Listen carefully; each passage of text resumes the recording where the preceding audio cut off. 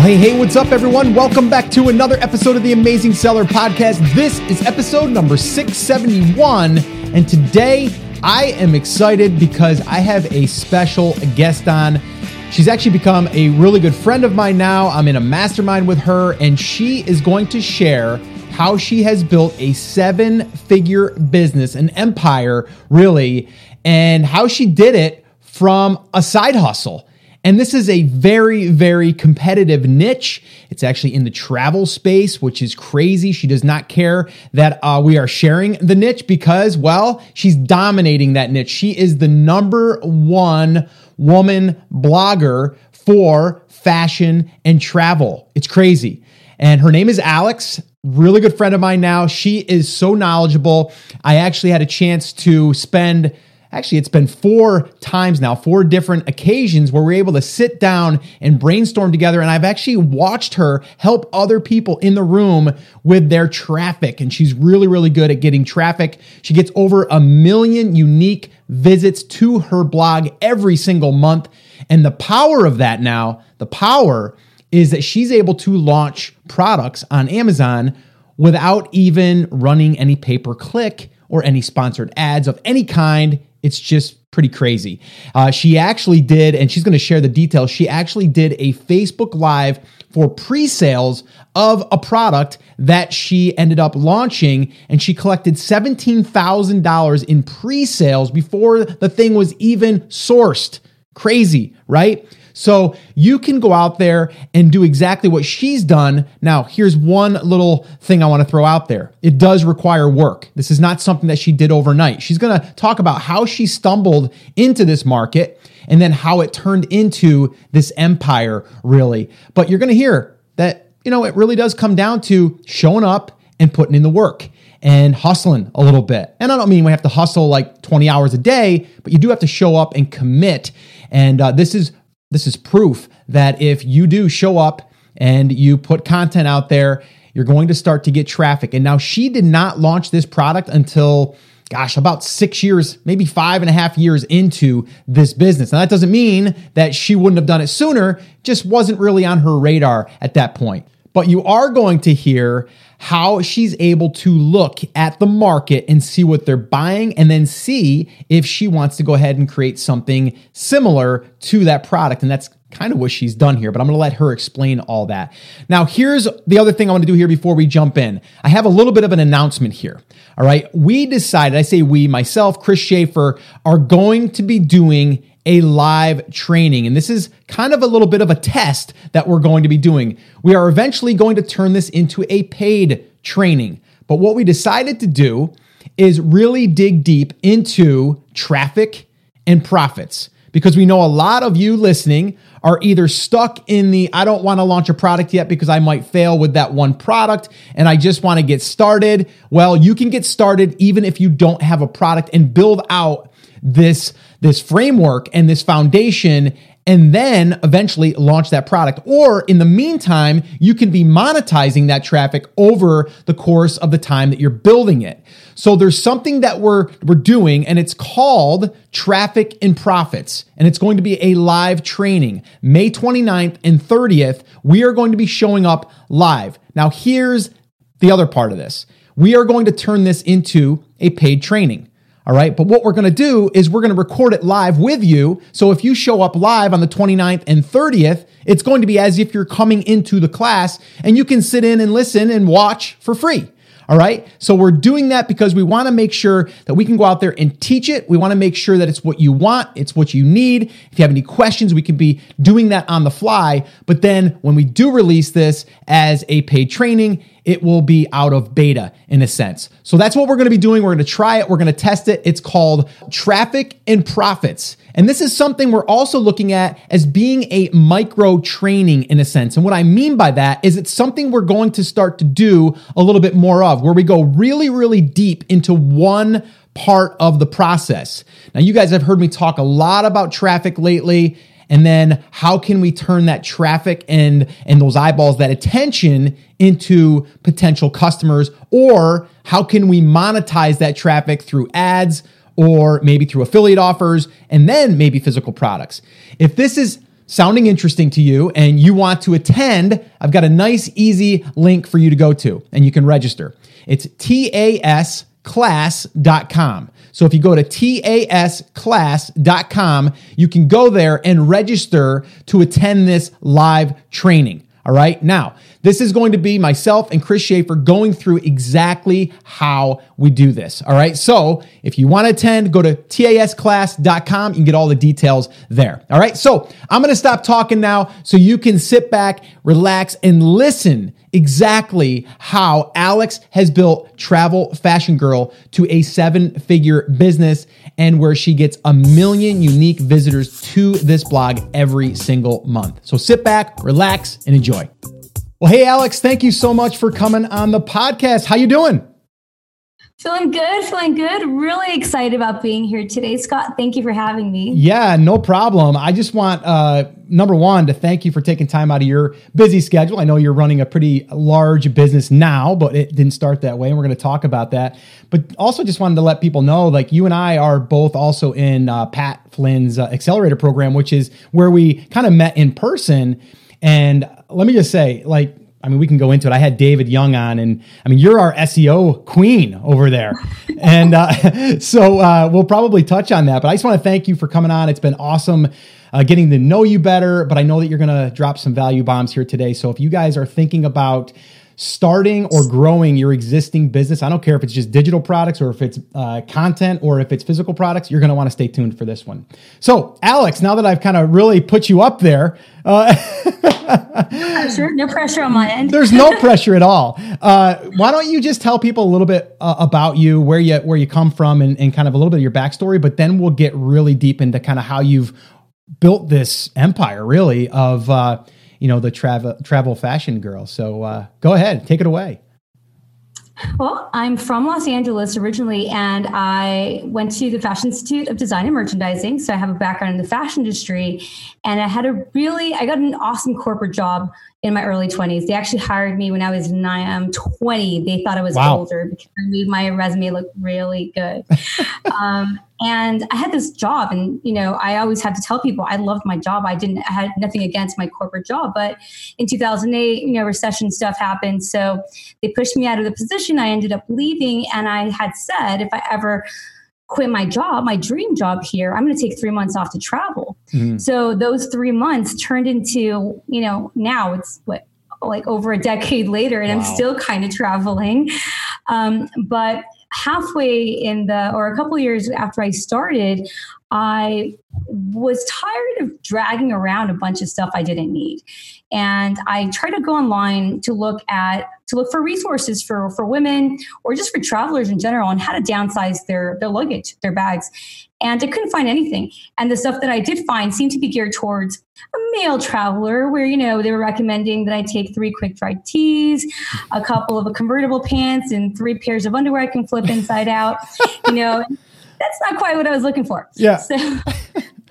So I set off, and, in 2011, I started talking to other girls in hostels and guest houses because I was a budget backpacker traveler. And I found out they were also having the same problems. They had packed all the wrong things. They didn't have the information they needed. So I set off and interviewed for about a year. I researched and I interviewed all these girls on the road.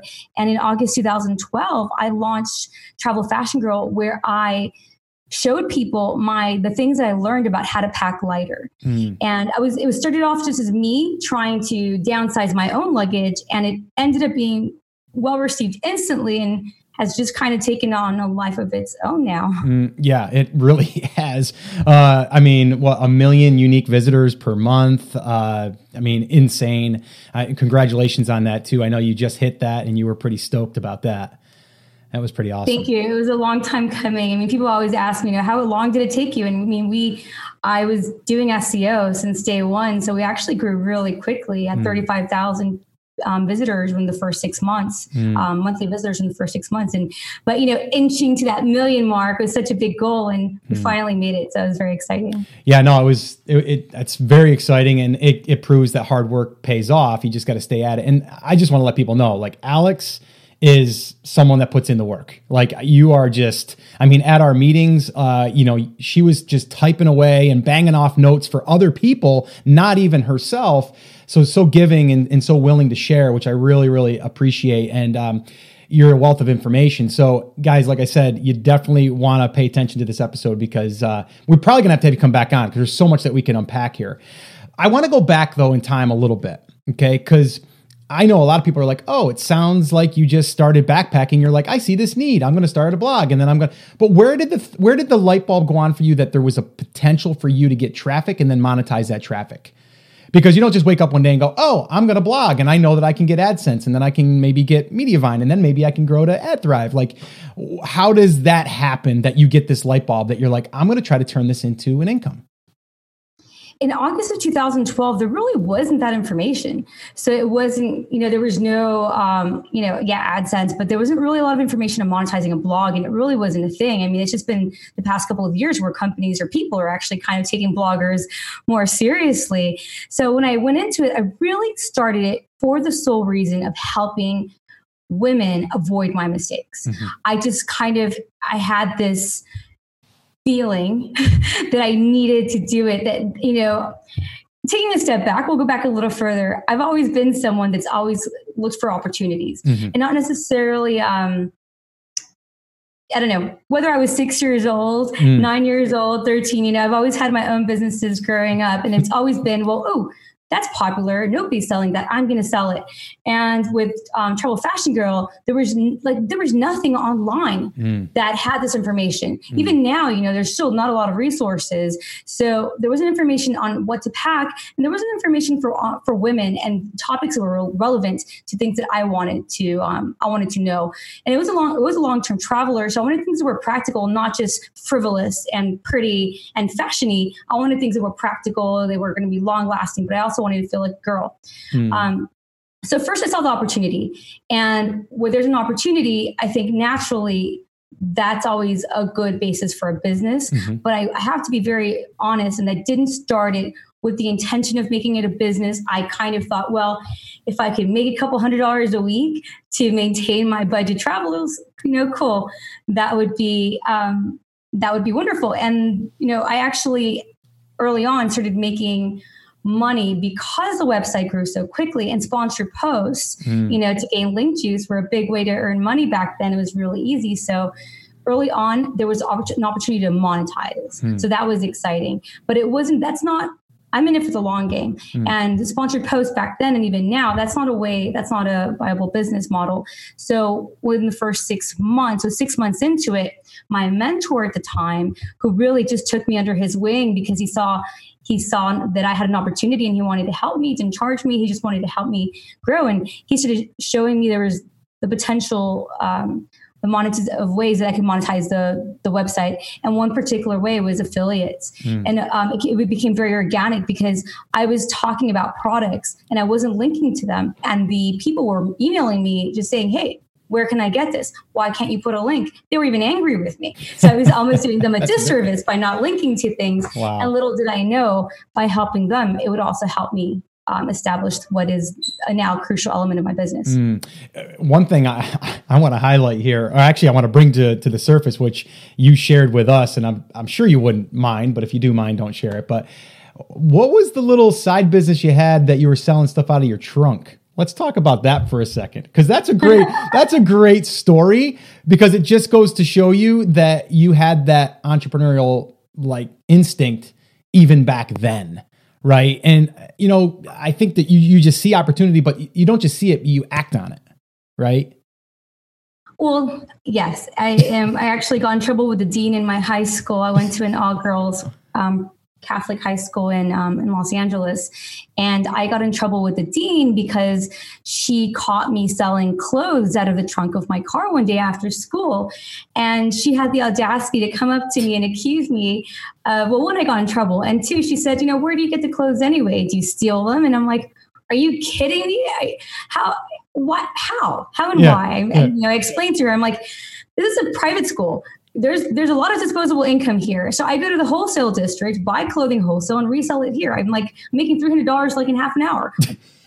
Seriously. Like, why wouldn't I? I absolutely love that. That is so awesome. So yeah, so you were my message, Mrs. Medina, look at me now. Yes, there you go. There you go. I absolutely love that story when you shared it. I'm like, yeah, exactly. That's exactly what Alex did, because that's what she would do. Like, you've seen an opportunity there. You're like, there's a lot of disposable income. These girls will spend, mommy and daddy will pay for it, and I'll just bring it over and sell it out of the back of my trunk. That's awesome. Okay, so you didn't start this thing necessarily to make money, maybe a few $100 to support your travels a little bit, right? Your backpacking and stuff.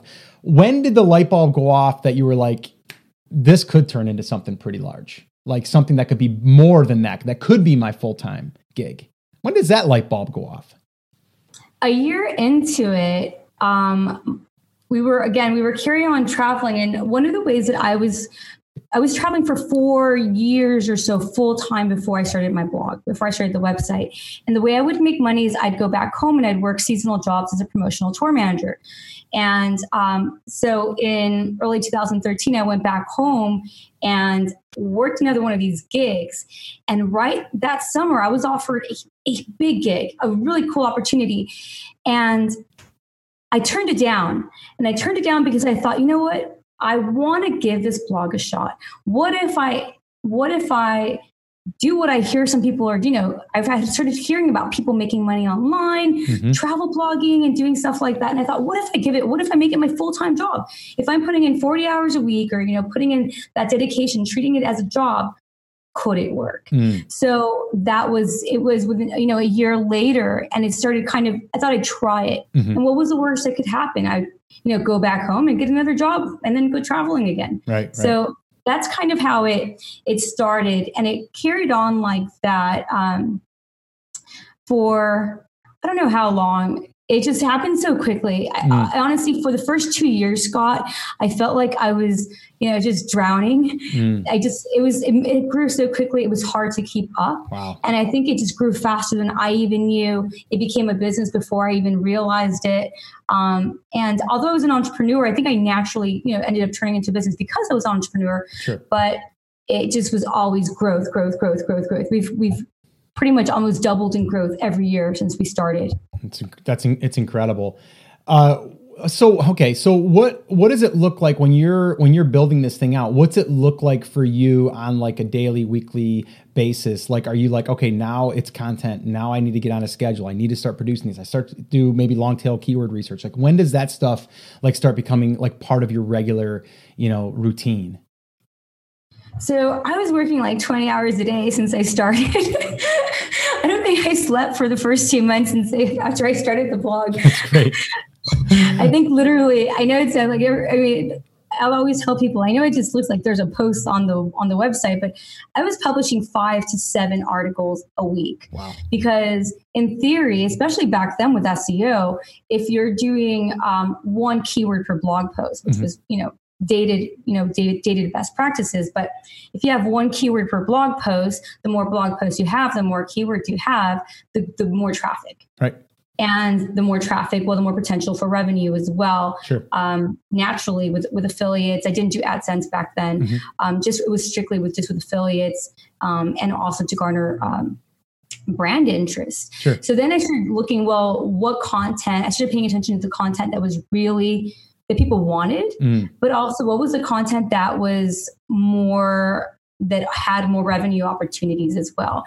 And I think it really took a couple of years for this to become a strategic everyday plan. But now we are incredibly strategic. Everything that we do, we look at it we analyze data, we analyze our topics, we analyze our numbers, crunching anything from SEO to keywords to data, our Amazon data, associates data, affiliate data, to determine what opportunities there are.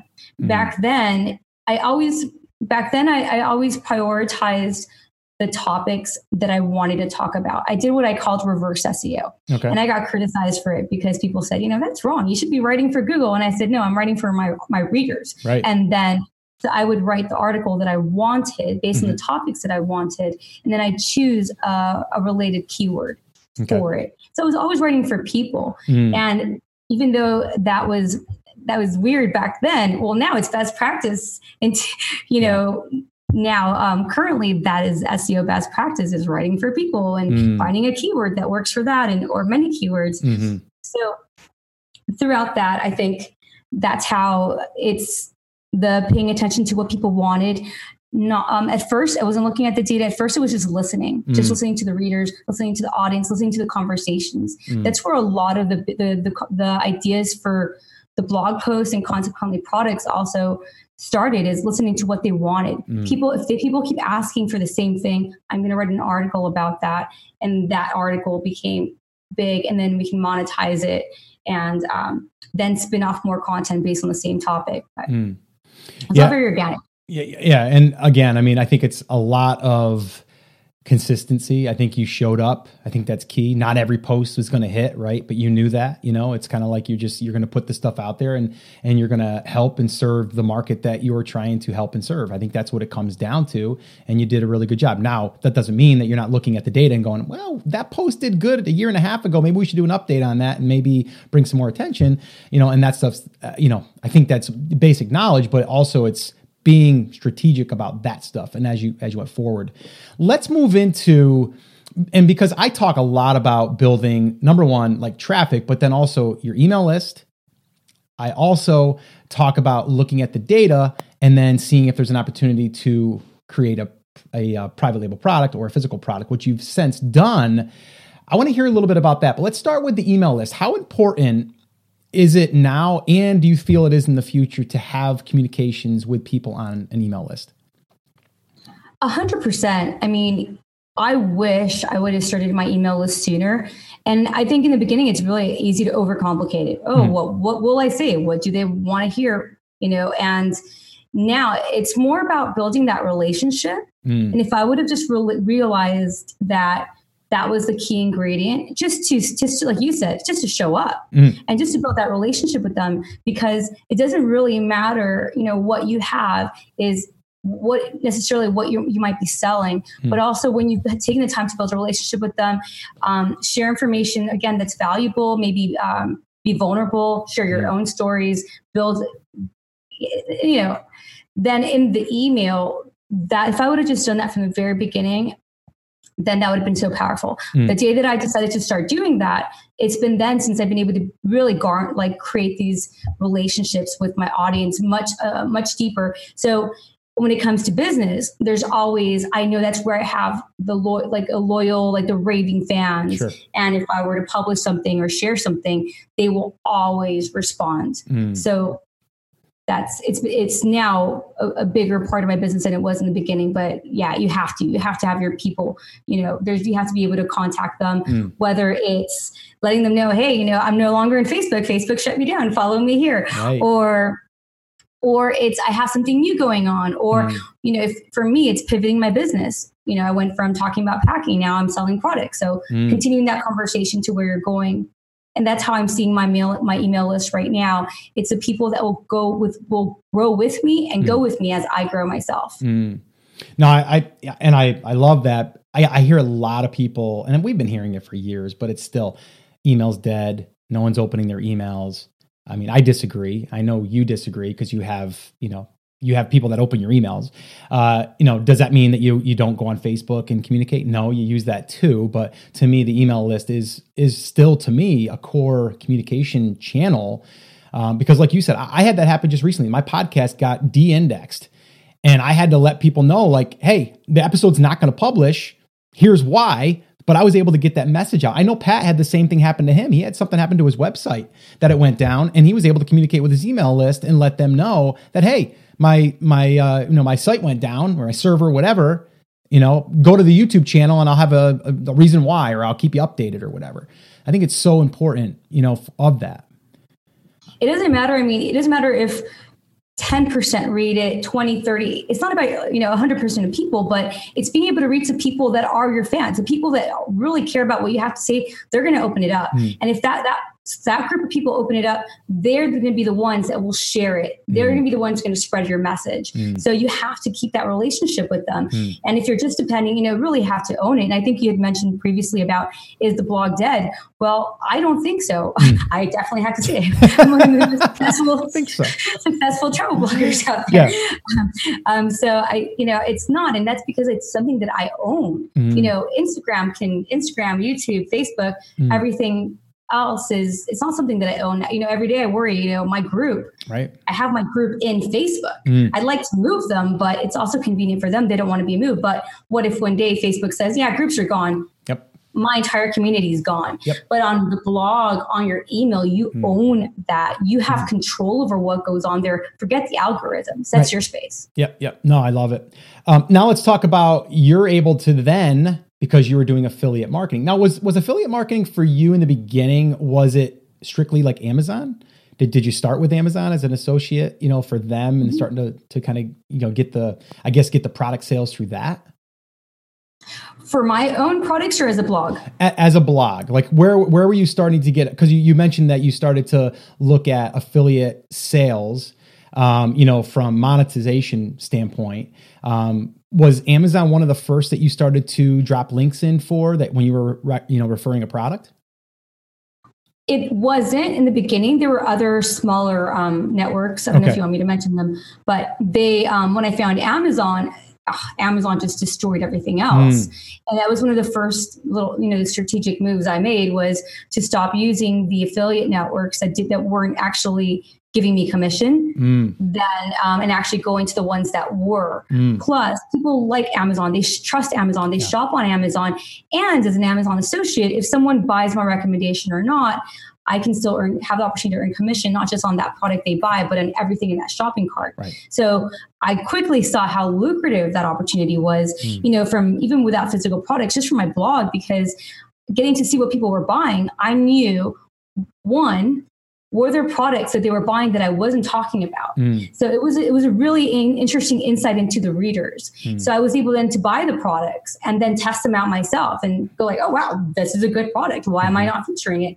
And then I can write a review about it, or then I can include it in the product set to begin with. But yeah, Amazon's massive. Sorry. No. It's awesome. And I was kind of leading into, so you have this intelligence now by looking at seeing what people are buying, what people, are interested in, by you looking at the numbers. And even though the numbers, to some people is like, well, depending on how many you're selling, 4 to 8%-ish, somewhere in that range. Okay. But, you shared, I'm not going to share it here, but you shared a huge number, and you were thinking about like, maybe I should start selling those. Like, you're talking a 6-figure number, and you're like, I don't know. And, we had some thoughts on that, but you got your idea for your physical product by looking at your data and then saying like, maybe I should create my own. And I've talked a lot about that in the past, of being able to have that at your disposal. You've done it, you executed it, and now you have another extension of your business in the physical product world. I want to talk about that, and we want to talk about the Facebook Live that you did, which is insane. So yeah, let's start with the, looking at the data and then deciding that like you wanted to kind of go for it. So the data is really interesting, and what we do is what we were doing with a lot of our higher trafficked articles, we were using unique tracking IDs. So we started tracking those IDs, and we would see then what people were purchasing on that one blog post. So on that one blog post, we could then optimize as an affiliate for the stuff that people were buying on the website. Okay. But then when we were starting to think about the physical products, well, we were also able to see, wow, we're selling a lot of this one product. Why aren't we selling our own? And despite the fact, and this is one of the biggest lessons that I learned as starting with physical products, that people told me that the products that I wanted to launch were too competitive.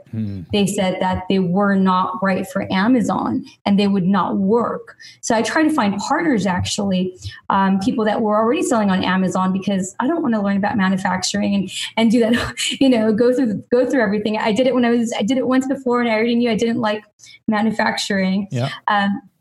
But I would try to find someone, for example, like you to partner with, and I got turned down because the products were not Amazon, we're not correct for Amazon per se. But I'm really glad I didn't listen to those people, and I just kept on going myself, because I chose the products based on my data, based on my own data, not, an Amazon third-party app. It was something that I knew that was selling on my website. I could see the numbers. I knew how many we were selling per day, per year, what colors, and I knew which ones were being returned. So I knew that if those may be high selling, but if there's big returns, not a good product. Right. So I had really unique insight into everything. So that's how we decided to go with a couple of we have 3 products right now, but 2 of those products are based predominantly on data.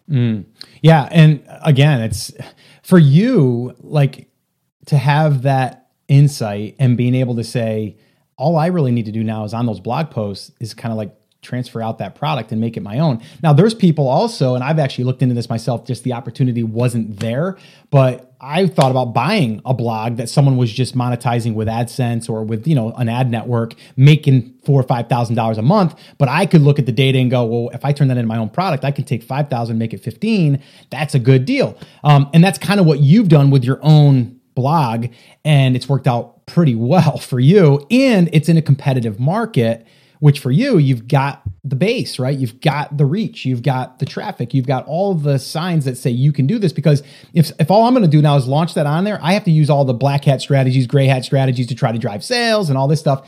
You don't have to do that. And I think correct me if I'm wrong, I don't think you really spend on pay-per-click either. I don't do any pay-per-click. I don't really do any paid advertising at all. I hardly do any advertising at all, actually, just because I think you're your own worst salesperson. But we're doing well, and the products are selling, and without much effort on my end. And it's really now becoming passive income, true passive income, where it's just kind of rolling, and we just kind of came to the conclusion that we are in a competitive space, and could we try to game the system? We could, but do we want to? Not really, especially because 2 of the products are so competitive. It's unreal. So the amount of money that we were going to spend to try to get to the top. And then we also have our products are more expensive than the products on Amazon. So it was kind of hard to try to get people to buy ours when they could buy somebody else's for half the price.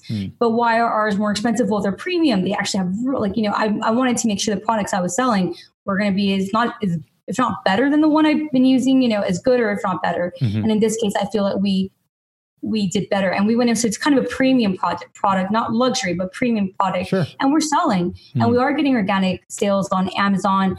And, it's been nice that we could just do that. And now, literally, like you said, we've got so much data that we can, in just about any genre, we can go and just flip a switch on our post, and we're no longer selling a competitor, for example. We're now just selling our own. Right. So all of that, we were collecting affiliate revenue for another brand. Well, now we're just collecting that revenue full for ourselves, and that brand's off the website. Yeah, that's so powerful. And I just want people to understand too, that if all you're doing is going to Amazon, looking at maybe Jungle Scout or the data, right? And you're going, oh, you know what? I'm just going to sell that product because it's got great numbers. There's someone like Alex right now that's selling that product that you're not going to be able to compete with directly just on Amazon. It's going to be outside of Amazon. That's going to be the long-term play. And if you're not building that, you're really at risk, I believe, because this is the way to do it. Sure, there was the gold rush 2 years ago that you could kind of do that. It's kind of over with. It's kind of like Google, right? You could game Google for a little while and then they catch on and then it becomes harder. This is the long play. And I do believe that if you put in the work, you can get there and then you can launch those products. Let's talk about the Facebook Live that blew up in a good way. And let's just kind of walk people through that, because we talk, a lot of people say, Scott, how do I launch my product? You launch it to an audience or to people that you've got to raise their hand that are interested in your product, that are willing to buy because you know that they're interested. You, on the other hand, had a really warm audience because they know, like, and trust you already. Take us through what happened, what your plan was, and then kind of the results from that. Well, it took me 3 years to actually finally get the prototype and the manufacturer that I wanted for my product. But you got funnels, you've got Kickstarter, you've got all these strategies that what you should do, of what's the correct way to go about it. And I was just overwhelmed, and I just got so tired of trying to figure out what's the right way to do it. And I just said, you know what, screw it. I'm just going to just go up and sell it and see what happens, just to see, will people buy it? So I sent out an email blast. I think I had like maybe 30,000 people at the time on my list, maybe 25,000. Okay. I'd cleaned it up. And I just sent an email blast and said, hey, next week, I'm going to do a Facebook Live. I have a big announcement. Tune in. On that Facebook Live, I announced my product, and I pre-sold between that 60-minute Facebook Live and 3 total emails. I barely even announced it on my blog, which of course is silly. But again, you're your own worst salesperson. And I pre-sold $17,000 for my first product on just with that minimal effort, really. And that was all the confirmation I needed. I knew that it was going to work, and I was able to take the money, and I didn't have to risk any money out of my pocket and, make that first order. So from that, we had we pre-sold the product. We had reviews, we had fans, we had social media, we had a whole story behind the brand. And then we took that story on to Amazon, where people that didn't get a chance to buy the first round, we already had buyers ready to go as soon as we were on Amazon. Right. That is so awesome to be able to send out a couple emails. You're going to go Facebook Live, and then you pre-sell 17,000 to basically help fund that. Let me ask you this, because a lot of people think big numbers, you got to have a huge amount. And I'm just curious, I've never asked you this question, and maybe you know the answer, maybe you don't. How many people were there live? Because a lot of people are like, well, I don't have many people. And I find it later, it makes a difference. But what kind of numbers are we looking at? Are like thousands? How many people are there that are tuning in? Generally speaking, on an average Facebook Live, I get about, let's say 50 on the spot live. Yep. We used to the little number. Yep. That time, I think it went up to 200 at a time. And then, of course, the impressions were in the thousands and comments were in hundreds. But live at a time, it was 200. On my Facebook, I think I had maybe 55,000, 60,000 fans. And then that email, when that got sent out, did you send one out saying, I'm going live? And then you kind of let people know. So it's kind of like for us, webinars or workshops or whatever that you do, you kind of give that little bit of we're going to be going live. Here's another reminder. We're going. Did you let people know like that? Yes, I did one final reminder before I went. So I treat my Facebook Lives very much like live webinars. Okay, cool. No, that's awesome. And because again, 200 people, a lot of people in a room. If you put 200 people in a room, it's a lot of people. But really, on the grand scheme of things, people look at these, sometimes vanity numbers oh, you've got 200,000. I can't do that. They're special. But guys, we're talking 200 people. And I'm not saying that, there's more people that watched it after the fact. If there was 200 there was probably thousands after the fact. That's how Facebook works. That's why I always tell people, show up live. I don't care if there's 1 or 2 people, you're going to get the after effect once it kind of has time to kind of work and people are starting to see it. Well, the thing with Facebook Live, and one of the things that I do is I also create an event because then Facebook notifies the people that have signed up. I ask them, RSVP for the Facebook Live here, because then Facebook will notify them when your Facebook Live is coming up, when you are live, and when it's going on. So I think I did have more than 200 people there at the time, but it doesn't matter because it just depends on what you're selling. I think people have sold with much smaller audiences, or just with an email list of 500. And I'm sure, I probably with the numbers should have been able to go have more, if I would have had a proper funnel and plans and huge sales thing, but I didn't. So I kind of feel like with me, it was more of the minimal effort. So imagine if you have a smaller audience, but you really implement a very strong strategy. So, okay, you get on the I was going to call it a webinar. You get on the Facebook Live. How does that go? What, hey guys, Alex here, got a product for sale. You want to buy it, pre-buy? What was your sales pitch in a sense, or your explanation as far as what you're doing, and kind of lead me through that. I'm curious anyway. I just want to know this personally. Everyone else can listen in, but I'm curious. I think I did kind of, I had recently been to a conference in London and heard about someone speak about sales. And so I decided to formulate my my Facebook Live based on his formula, which is essentially start with a story, kind of have a pain point or something where you're resonating with your audience, and then move into the why, the how, the pitch, and close it and whatnot. And that's exactly how I started my Facebook Live. And it started with a genuine story and just went right in. And with my Facebook Lives, that's always what I do. I use Charlene Johnson. I use her Facebook Live strategies, which is just go on and start. And I don't stop in my Facebook Live. I do treat it as a webinar. So I go on. I'm going to be revealing today something I haven't shared with anybody else. Make sure to stay through the end because you're going to find this out. And, I dive right in. I don't really take questions. Because one of the things I do with Facebook Live is that I actually also save it so that I can repurpose it for YouTube. And man, I haven't told you about that strategy actually. Oh, we got good stuff here, guys. I'm learning too. But I'm actually shocked. I was repurposing. I usually do a 30 to 60 minute Facebook Live. And I had hired a video editor to bring it down to a YouTube best practice time, between 5 to 15 minutes tops. Okay. Well, I decided I knew that was one topic that was particularly good. And I said, you know what? Let's not cut anything. Let's leave it at 30 minutes, whatever. That's been it's had massive views. Really? I've gotten so many followers from it. Because it was a big topic, 30 minutes, people sat there for the YouTube video. You're not supposed to have a YouTube video that long. No. And it worked. So that's something I didn't realize for the Facebook Lives. I didn't have to actually overthink it. I could literally just throw my logo in the beginning and the end, throw them straight onto YouTube practically, and they're good to go because it's the why. Why are you doing something? Well, on YouTube, I'm giving my audience a different way to digest my information. The Instagram audience, Facebook, and YouTube, they're all very different. They're not talking to the same person. So someone that's not on Facebook, maybe they'll want to watch a video, but they want to watch it on YouTube. It's also an age demographic as well. So my, younger, like my audience under 35 is on Instagram. So I have to be able to have the same Facebook Live. I then repurpose it in the different channels as well. But yeah, sorry, that was just like a random thing that happened recently where I published one of the most popular Facebook Lives and publish the whole thing without editing. And it just did massive on YouTube. That's fantastic. Did you push any traffic over to the YouTube or did you just post it and let it go?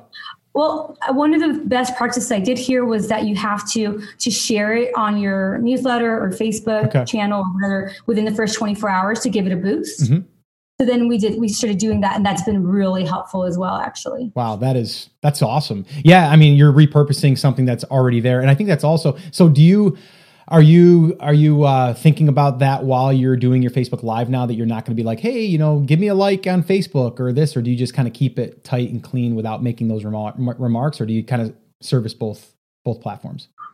I just say, give me a like or leave me a comment below. Okay. Because that works for Facebook or for YouTube. Oh, there you go. Okay, good. So good, I try to keep it and to be honest with you, again, I'm not really on YouTube to try to find new people. I'm, again, just giving my existing audience who may not be on Facebook or may not even know, sometimes you think, and that's another thing with the email list, one email blast, one Facebook Live, or two people are there. You might have more people that want to hear what you have to say, but they may have missed it because Facebook didn't show them, there's a million things going on in your news feed, on Instagram, on wherever in your day. So showing someone something just once isn't enough. If you put it everywhere, then they might catch it in a different place. So yeah, so I'm really happy. But again, I do a Facebook Live without stopping, like if it's a webinar, I treat it as such. So I go in and also everything's very general. And if there's any questions in the comments, I won't say anything about that. I'll just find it. I'll look at it and then I'll answer the question naturally as if it's part of my webinar, essentially. Gotcha. No, that's smart. That's awesome. All right, let's wrap this up. I want you to help someone right now that's thinking to themselves, man, she's just miles ahead of me, like light years ahead of me. I could never get started. Like, what would you recommend to someone that you met at a coffee shop? You guys hit it off. You're having a conversation and they're like, how do I do what you do? Like, how do I get traffic? How do I, what do I do? Like, what's first steps? I think it's so much easier now because there's so much information on how to do it. If I would start the business now with all the information, courses and resources there are online, and I was approaching it from a business standpoint with very clear monetary objective from day one, I'd be able to get to where I am much faster. And, the personal thing that I feel has really helped me get through, whether it's been physical products or the blog, is to listen to what people are not, to listen to advice and to listen to best practices, but ultimately do what's right for you. Yes, you should be on all social media platforms, but do you actually have to be there? Having a presence, having just, your brand versus spreading yourself thin across all of them. You don't have to. It's 80-20. Where am I going to get the most impact? For me, making that decision, when I decided to focus like that, it's made all the difference in the world. It's being very strategic. It's all about strategy. And one of the things that people always say is read the book Traction, because it really just helps you think about things. When you're starting out, it makes it more digestible because you have so many ideas, you want to accomplish so much. And instead of running around like a headless chicken, like I did the first couple of years, right. you can go into it, read Traction, get your goals in order, read Scott's website, look at his information, his course, his books, his everything, and then taking those things and implementing them in a very strategic way. You're going to be able to fast forward your way there. But also you have to be realistic.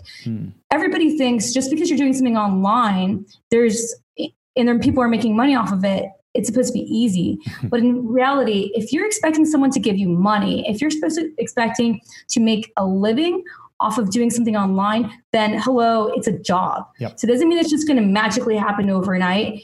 Traditionally, in traditional businesses take 3 years before they even break a profit. And people give up in 6 months if their business doesn't profit, when that's not reality. However, with an online business, you have the opportunity where you can actually succeed much faster because you don't have as much overhead. So don't give up, and also be realistic about what you actually want to do. This is a job. This is not a free ride. So if you're looking for a free ride, then you're buy a lottery ticket. Or go get a 9-to-5. You can go get a 9-to-5. You can always do that. And I think you would agree too, right? It's like, it is work. It does take time. It does take, and I don't even like to call them failures, just like more things that you do that don't necessarily turn out the way that they were supposed to. And then you just learn from those, right? But it's constantly getting up, dusting off, and going and asking the right questions, but also understanding that, and you've heard this, I know, it's like, us entrepreneurs, we work 80 hours a week so we don't have to work 40 for someone else. And it's so true, right? But it is the freedom of being able to say, yeah, I'm going to work late at night so I can go watch my kid's baseball game or whatever, right? Like, those are the choices that you can do, because online is always, so we can do that work at night. We don't have to do it at a certain time. So I did actually read that book too, Traction. It's a good book. I'll link everything up in the show notes. It's a good book. But yeah, so again, guys, I just wanted to invite Alex on because I think she's a huge inspiration to all of us that are out there looking to create a lifestyle business. She's truly created a lifestyle business that allows her and her husband to, which we haven't even talked about Harry. We're going to have to talk about him on the next episode. We're going to get him on next time, and we're going to talk about numbers and stuff and really about how to probably leverage, because I think that's what you said. Like, he's really good at like that side of the business. Like, actually, what is Harry good at in the business? Like, what is his expertise? His expertise is being logical. That's a big one, though. He's being really practical. I think we've kind of come to the conclusion that he's sort of the operations, like COO, operations guy, and I'm sort of the bigger picture and like, we're going to do this and this is going to be great. And he's like, okay, well, how are we actually going to accomplish that? We all need a Harry, because let me tell you something. The funny joke here is that myself and Chris Schaefer, who's a partner of mine, we like to run through walls and then say, can you guys clean that up? Because we're not really quite sure how to fix that, but we just ran through a wall to get it done. We have the vision, we have the ideas, and we do need people that go, wait a minute, that's great, but let's do this because this is where we're supposed to be headed, and let's figure out how we're going to get there. But yeah, we're definitely gonna have to have Harry on for sure. And I want to hear his take on a lot of this as well. I know you guys met backpacking, correct? We met in 2010 when we were traveling. And that's been a part of the business. And that's actually that was my original why, is to try to find an online business. So I didn't have to worry about my US passport working illegally in the UK. So I was able to work from anywhere in the world. Because he's from England, so we can't work in the same, until we're married, we can work in the same country. So that's so that was funny. a big part of the why as well. Yeah, that's awesome. Well, hey, Alex, I want to thank you so much for coming on. We are definitely going to have you back on if you are willing, because you just have so much knowledge, so much information, and so much spark. I love the spark that you have, Alex, and that everyone that you seem to be around, you kind of give them that energy. And I think that's important because the people that you hang around with are a lot of times the people that you are going to kind of be like. And I think it's a huge part of that. And I'm honored and thankful that we were able to get to know each other a little bit more over the past year. And I know that we'll be connecting in the future. So thank you so much. If anyone wants to learn more about you and what you're up to, how would they do that? They can find out about me, my website, on travelfashiongirl.com. Also, we're Travel Fashion Girl on all the social channels. So look forward to seeing you guys following me. I'm telling you what, follow Alex just to see how awesome it is to travel, because you're always traveling. That's to Travel Fashion Girl. Get it? So Alex, thank you so much. Tell Harry I said hello, and we're going to get him back on. We're going to get you back on with Harry the next time, so that way we can hear also how you guys work together, because a lot of people want to know, how do spouses work together? And I've done that myself and it's sometimes challenging, but you can do it for sure. So Alex, thank you so much. I appreciate you, and have an awesome day. Thank you, Scott. Love being on here. Thanks again for having me, and I can't wait to be back. All right. Well, I think Alex needs to drop the mic on that episode, because she dropped some value bombs like crazy. And you guys might need to go back and listen to that one again. The one thing I want you to take away from this, one big thing, is traffic to me and to you should be king. Like, content is king, but traffic comes from content. But the thing is if you get that traffic, you can start to monetize that traffic almost immediately without you even having to sell anything. We've done this in our physical products brand now. We've done it from day one, where we started building out content, getting traffic, and now we're generating anywhere between $2,700 and $3,000 without selling a physical product. Now, yes, we're selling physical products as well. We're also doing affiliate offers, and we're doing a digital item on there. So we're doing all of that in that physical brand, which I think everyone should do, is diversify. But you can see it comes from traffic. So if you're starting a business and you're like, I don't want to get started because I don't want to throw $5,000 down on a product to source and just sell it on Amazon and not have any way to drive sales, well, then do this. Start with traffic. It does come down to figuring out your market, which you probably have already done. And if you haven't, you need to do that. But figure out that market, niche it down, and then start publishing, start creating content, start building the email list. And that's exactly what Alex has done here, and she's built this massive empire, and she didn't start monetizing it with her own physical products until 5.5 years later. Now, she could have did it sooner, but she had other things happening. She was building out all of the other traffic sources and the affiliate offers and sponsorships, and she's done a whole bunch of stuff with that. So just understand that if you get attention in your market, and that means traffic, you can turn that into profits. And yes, it requires some work, but that is work that is going to pay you over and over and over again. So it's worth the time. And once again, as I said in the beginning, if you didn't hear it, we are going to be doing something very, very unique. And that is, we are going to be teaching traffic and profits. And that is exactly what we just talked about in this interview. It's going to lend itself very well to that, because I know a lot of people want to get traffic. They don't know how. They want to see how it's all built out. What are the steps? What do I need to do now? What do I need to do in the future? And then how do I turn that into money, even if I don't have a product? Or how do I take that traffic and then guide those people to buy a product, or give them different options to really support the brand? Okay. And so that's what we're going to be doing. We're going to be doing a live training. Now, this is not a 60-minute workshop. This is something we're going to be getting on for 2 or 3 hours. We haven't even decided yet, per day. It's going to be a live training where if you show up live, you can sit in on it for free, which is actually going to be eventually turned into a paid training.